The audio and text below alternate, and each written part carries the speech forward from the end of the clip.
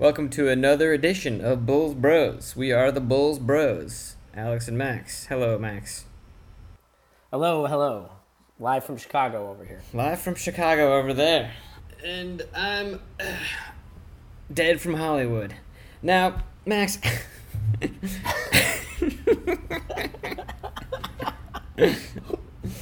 So pretty much the Los Angeles Lakers?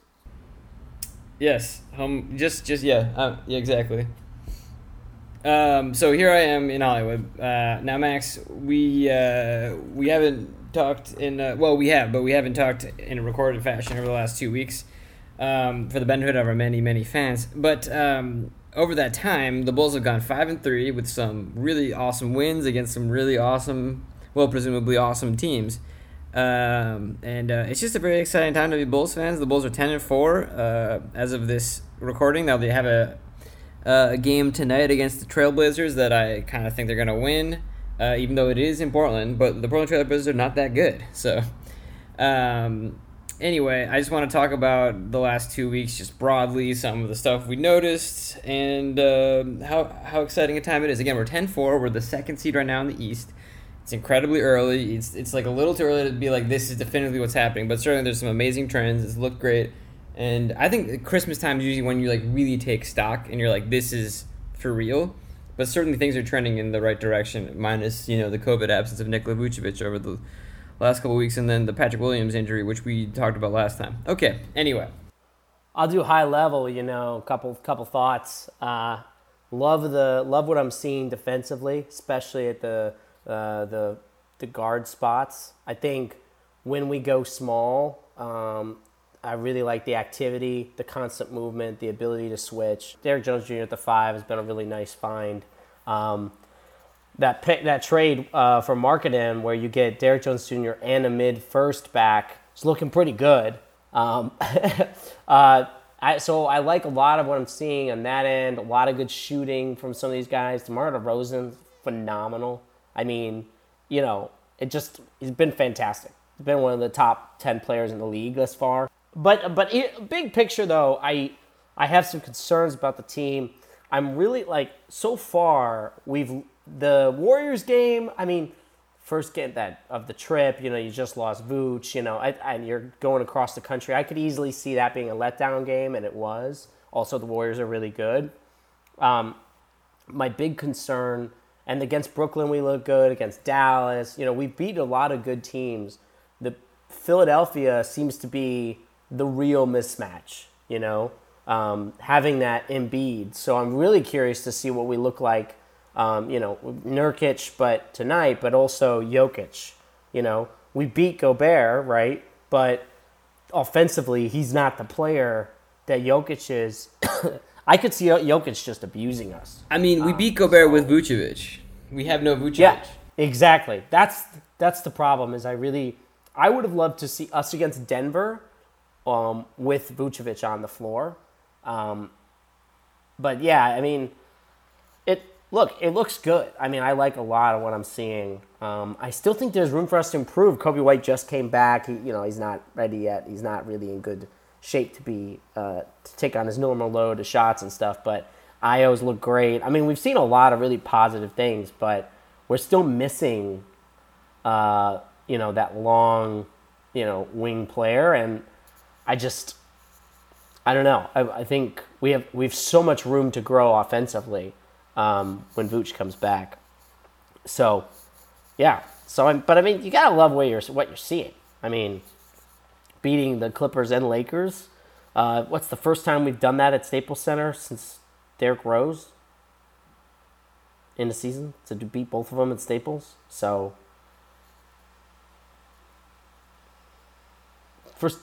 First time we did it both in the same year. Yeah. Well, we don't always play. Yeah, anyway. But because usually we have that circus trip at the beginning of the year, and we usually don't do that well. So even when Derrick Rose was here. So I was very pleasantly surprised by. They're playing like I thought they could play, but I've been impressed. Yeah, you kind of called all of this. You really projected the ceiling much higher than I did, and you were right. This is, okay, here I am saying we shouldn't talk about stuff before Christmas, then I'm just immediately going into it. Be like, yeah, they're amazing. Like, I don't know what their ceiling is anymore, but whatever. But yeah, I think they look really good. Like their issue is size because of the Vucevic thing, the short term, and then long term. That power forward spot needs an upgrade if we really want to like contend. And honestly, the East is feeling much more available than I thought It's it would. open. Yeah, because of the Kyrie Irving refusal to take a vaccine. And James Harden doesn't look right. I don't know if that's a fitness thing or a rule change thing or both or age, mileage, whatever. I think the rule change thing's not helping. Also, honestly, Blake looks older. Oh, Blake looks really bad, yeah. And Aldridge is not, I mean, they're getting older. They're not as good. I still think we beat the Nets. I still think without Kyrie, I could see us beating the Nets, in any given game. Whether that means we would beat them in a series is a totally different question. But that means we could match up with them. The team that, and then the Sixers, Embiid, is he going to be healthy for a full series? He never has been. So I don't know that he is going to be able to play a full 7-game series. But the Sixers are a terrible matchup for us. But outside of the Sixers and then probably the Bucks, if the Bucks ever get healthy, I don't see any other team in the East. Those are the two teams where it's like we can't beat them, I don't think, as currently constructed. But every other team, I take my chances, Sorry, you're saying the Sixers and the Bucks, or the Sixers, the Nets, and the Bucks? Sixers and the Bucks, I don't think we have a chance. The Nets, without Kyrie and with Blake looking like this, I'm just not sure what they're going to be like. If they're going to play like they are now, then we can beat them any given game. I'm not saying we would beat all these teams in a series. I'm saying we could. I don't see a reason why we wouldn't. We have a chance. We have a chance at any of those series. We would be competitive. There's a chance, to quote Jim Carrey. I think, so the Golden State game, that was our only double-digit loss of the season so far. 119-93 blowout, never close after they blew things open in the third quarter? Second quarter? Third quarter. Third quarter, but they were not looking good. Bulls weren't looking good in the second quarter, that's right. But the first quarter was pretty even. Not that matters, because the game is not one quarter. But I think we were asking a lot. I mean, that was at the point where that was in the schedule, the beginning of the trip, having played those other games. Go in there and they're just running around all over the place, jacking up. I mean, it was going to be a tough game. And we also were starting, I think, Javonte Green at the time. That was before Caruso was moved into the starting lineup. And putting Caruso on Steph to start instead of Lonzo might have actually been a little better. Not that it would have saved us. I don't know if it would have. That guy went off for 40 points. I still think we would have lost. Yeah. But Javonte Green's not a great player. I mean, his role has been elevated to much higher than what he's capable of. Yes. Okay, so... Because no Patrick Williams. There's no Patrick Williams. And Derrick Jones Jr. is better than him, too. I agree. Derrick Jones Jr. has been awesome. I mean, this just happened, but, Billy Donovan decided to start him at center. Not start him at center, but have him be a backup center, even though he's, 6'5", but he's, got that crazy wingspan. I don't remember what the wingspan is, but it's long. It's 7'2" or something crazy. Let me look this up. He's taller than Javonte Green, that's for sure. Javonte Green's 6'4". Yeah. Okay, so Derrick Jones Jr. is listed out on Wikipedia as 6'6". I think Basketball Reference has him at 6'5". 7 foot wingspan. Yeah, that's about right. 7 foot wingspan. Yeah. It's kind of an interesting idea. It reminds me of remember Chuck Hayes on the Rockets back in the day, these tiny centers. I mean, Ben Wallace was a center, and he's 6'7", 6'8". I mean, he was. Well, I think those are kind of bad equivalencies. Chuck Hayes is 6'6" with a super strong lower body who's emphasis, and he plays below the rim, and his emphasis is rebounding and lateral and defense in that sense, whereas Derrick Jones Jr. is a huge vertical player playing above the rim, and he is also the difference between Derrick Jones Jr. and Tony Bradley is Derrick Jones Jr. on a switch can roll to the basket. He can do a pick and roll. Tony Bradley is incapable of catching the ball on a roll. Or he turns the ball over. He's good in the backup center. Again, it's all about what where you're asking them to play. Like, Tony Bradley is a backup center where he's going up against the backups, or he's only in there for certain periods of time. He's good because he defensive rebounds and he blocks shots.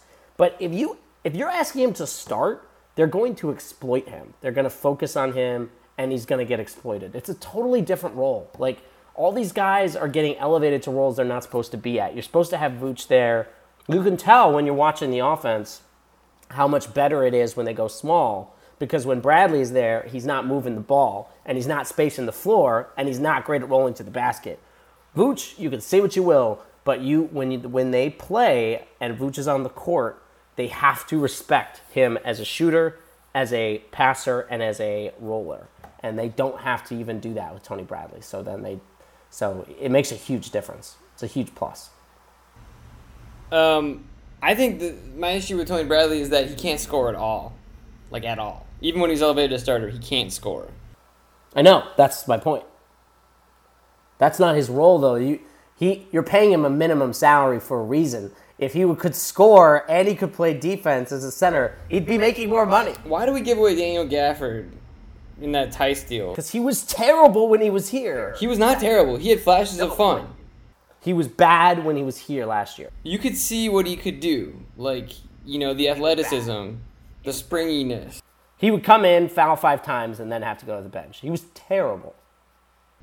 Anyway, okay, we're getting off topic. So the issues, I was only going to talk about 2 things, but I guess we talk about 3, but we're not running out of time. So first thing is, DeMar DeRozan, like, what the hell is happening? This guy's amazing. Like, I didn't know DeMar DeRozan, like, this is, like, the best he's ever played. Like, it's insane to me how good he's been for us, and I don't know what to think exactly. Like, is it a hot start? Like, he's been so good. I have a lot of things to say about this. One, I called it. I don't know if you remember, but over the summer, I was like, I hope we do trade for DeMar DeRozan. He would be a great fit for us. I agreed on principle about the fit, but I wasn't expecting the 3-point shooting or him to be this good. First off, the 3-point shooting, yeah, it's better, but he's also not taking that many shots. And he's pretty much, they're all pretty much corner threes, too, which is smart. That's fine. It's 2.5 threes a game, something like that. He's making like 36% of them. He has been phenomenal. Yeah. The other thing... That's all we need him to do. He doesn't have to be like a volume 3-point shooter. He just has to be a threat enough to open the floor. But remember what I said, right? Like, if you listen to these podcasts, it's like he's one of the best isolation scorers in the NBA, and he has been the last 3 years. That hasn't changed. Like, he was 3rd in isolation scoring efficiency. I think it was 10th last year, and then 3rd the 2 years before. He is one of the best mid-range shooters in the game. He gets to the free throw line like 7 to 8 times a game, and guess what? He gets there legitimately, unlike guys like James Harden and Trae Young. So his free throws are not going down. They're staying the same. Whereas all those other guys, their free throws are going down because James Harden gets fouled when he's going to score. DeMar DeRozan and Jimmy Butler are like the best free throw shooters in the league now. Well, they're both wing players that are actually attacking. Yeah, and they're getting legitimately hacked. It's not like they're trying to hook the you and get bullshit or whatever. Yes. Yeah. Like, he gets legit foul calls. And I love how he can create his own shot, which is something and he's just a great closer for us. His ability to get to the free throw line, his ability to put pressure on the basket and get people in foul trouble, which is something we just didn't have last year. Because Zach's not that guy. At least he's just not.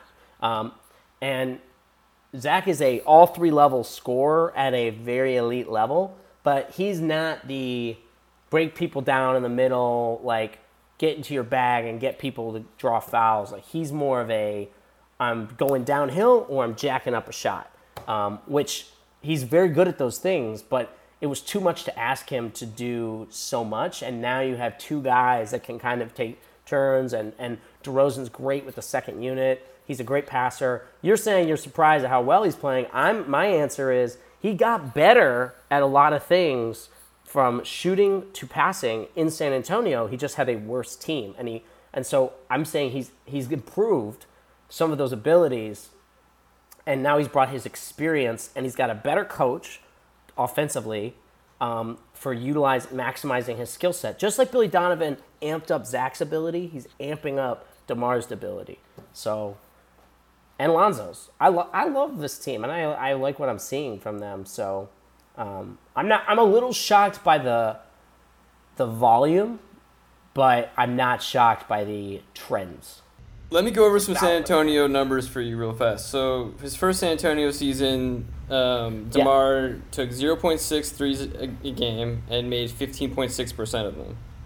Second year in San Antonio took 0.5, made 25.7%. Last year, 1.2 threes attempted, 25.7%. Yeah, he's clearly made an effort. It's a real change. It's 2.5 attempts and 37.1% now.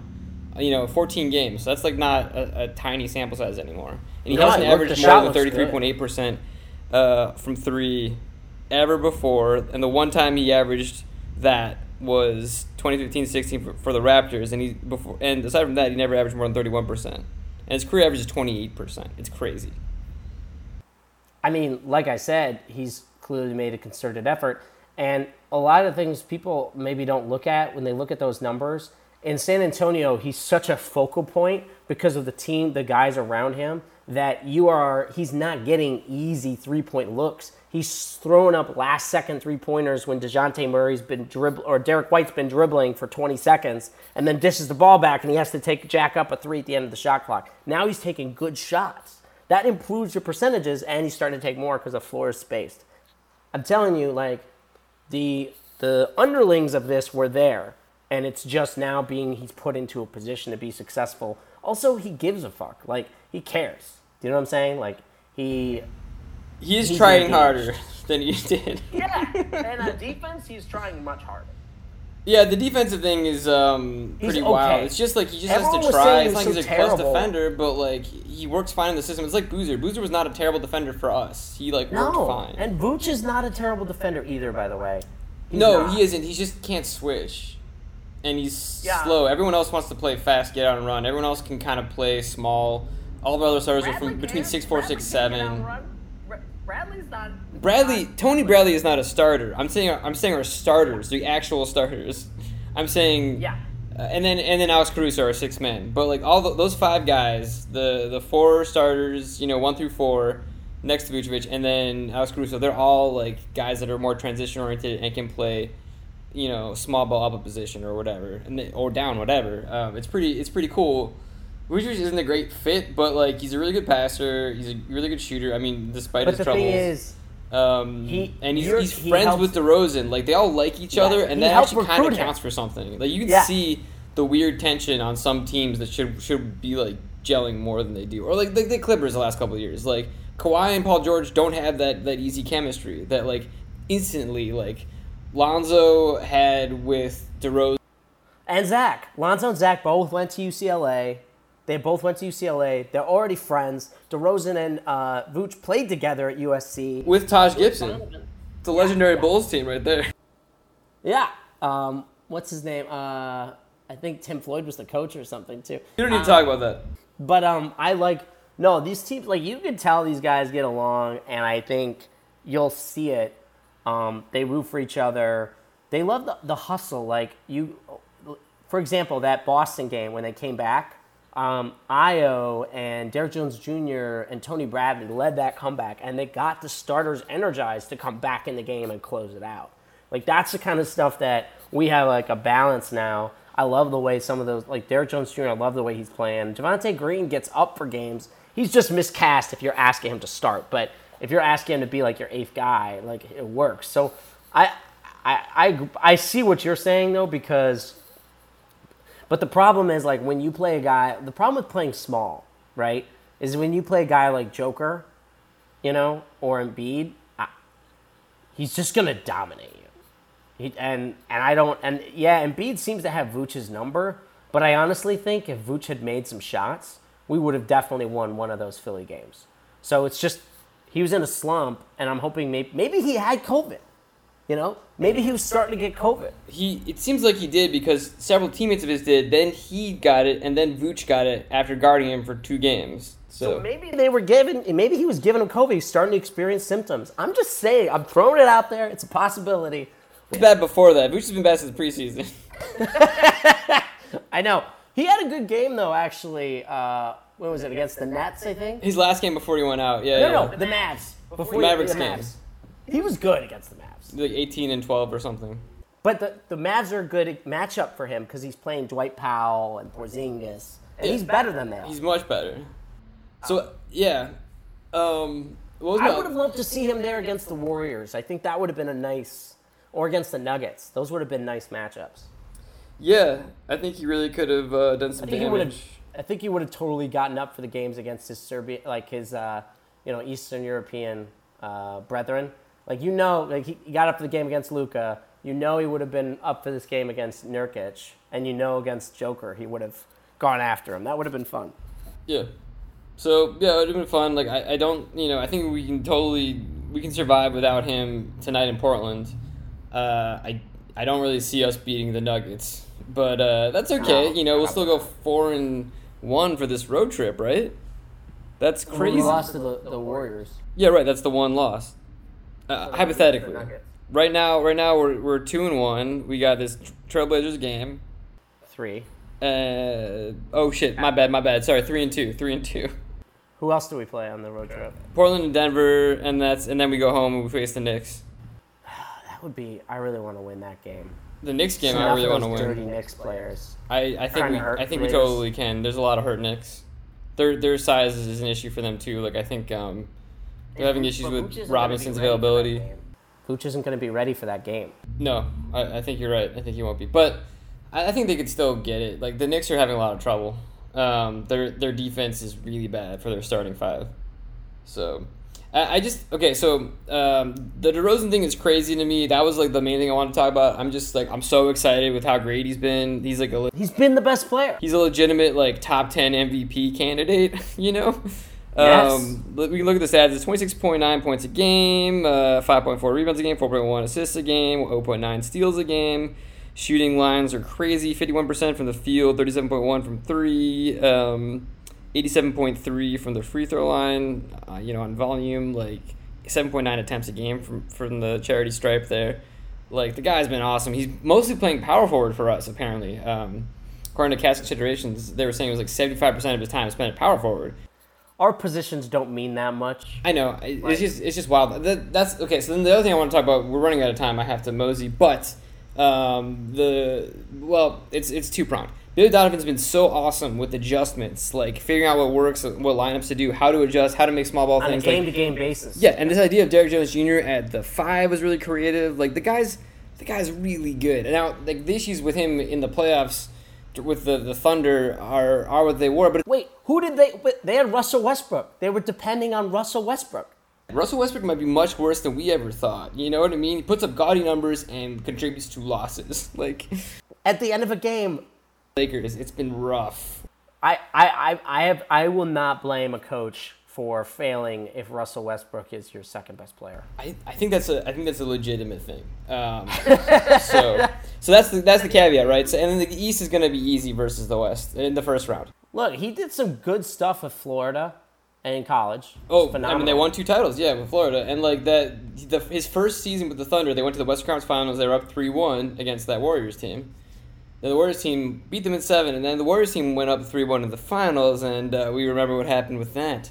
So, anyway, Donovan's been really, really great. Like, I'm so excited, and so the one thing is, like, he's made these really creative adjustments and stuff, but it's like you're saying, like, we're having a size issue short term with the Vucevic absence, and even long term with the Williams absence. Like, I'm really excited about this team. I'm excited for the next couple of years of this team's timeline, but then Williams' fit is a little off now, and I think his value is depreciated because he's hurt all year probably.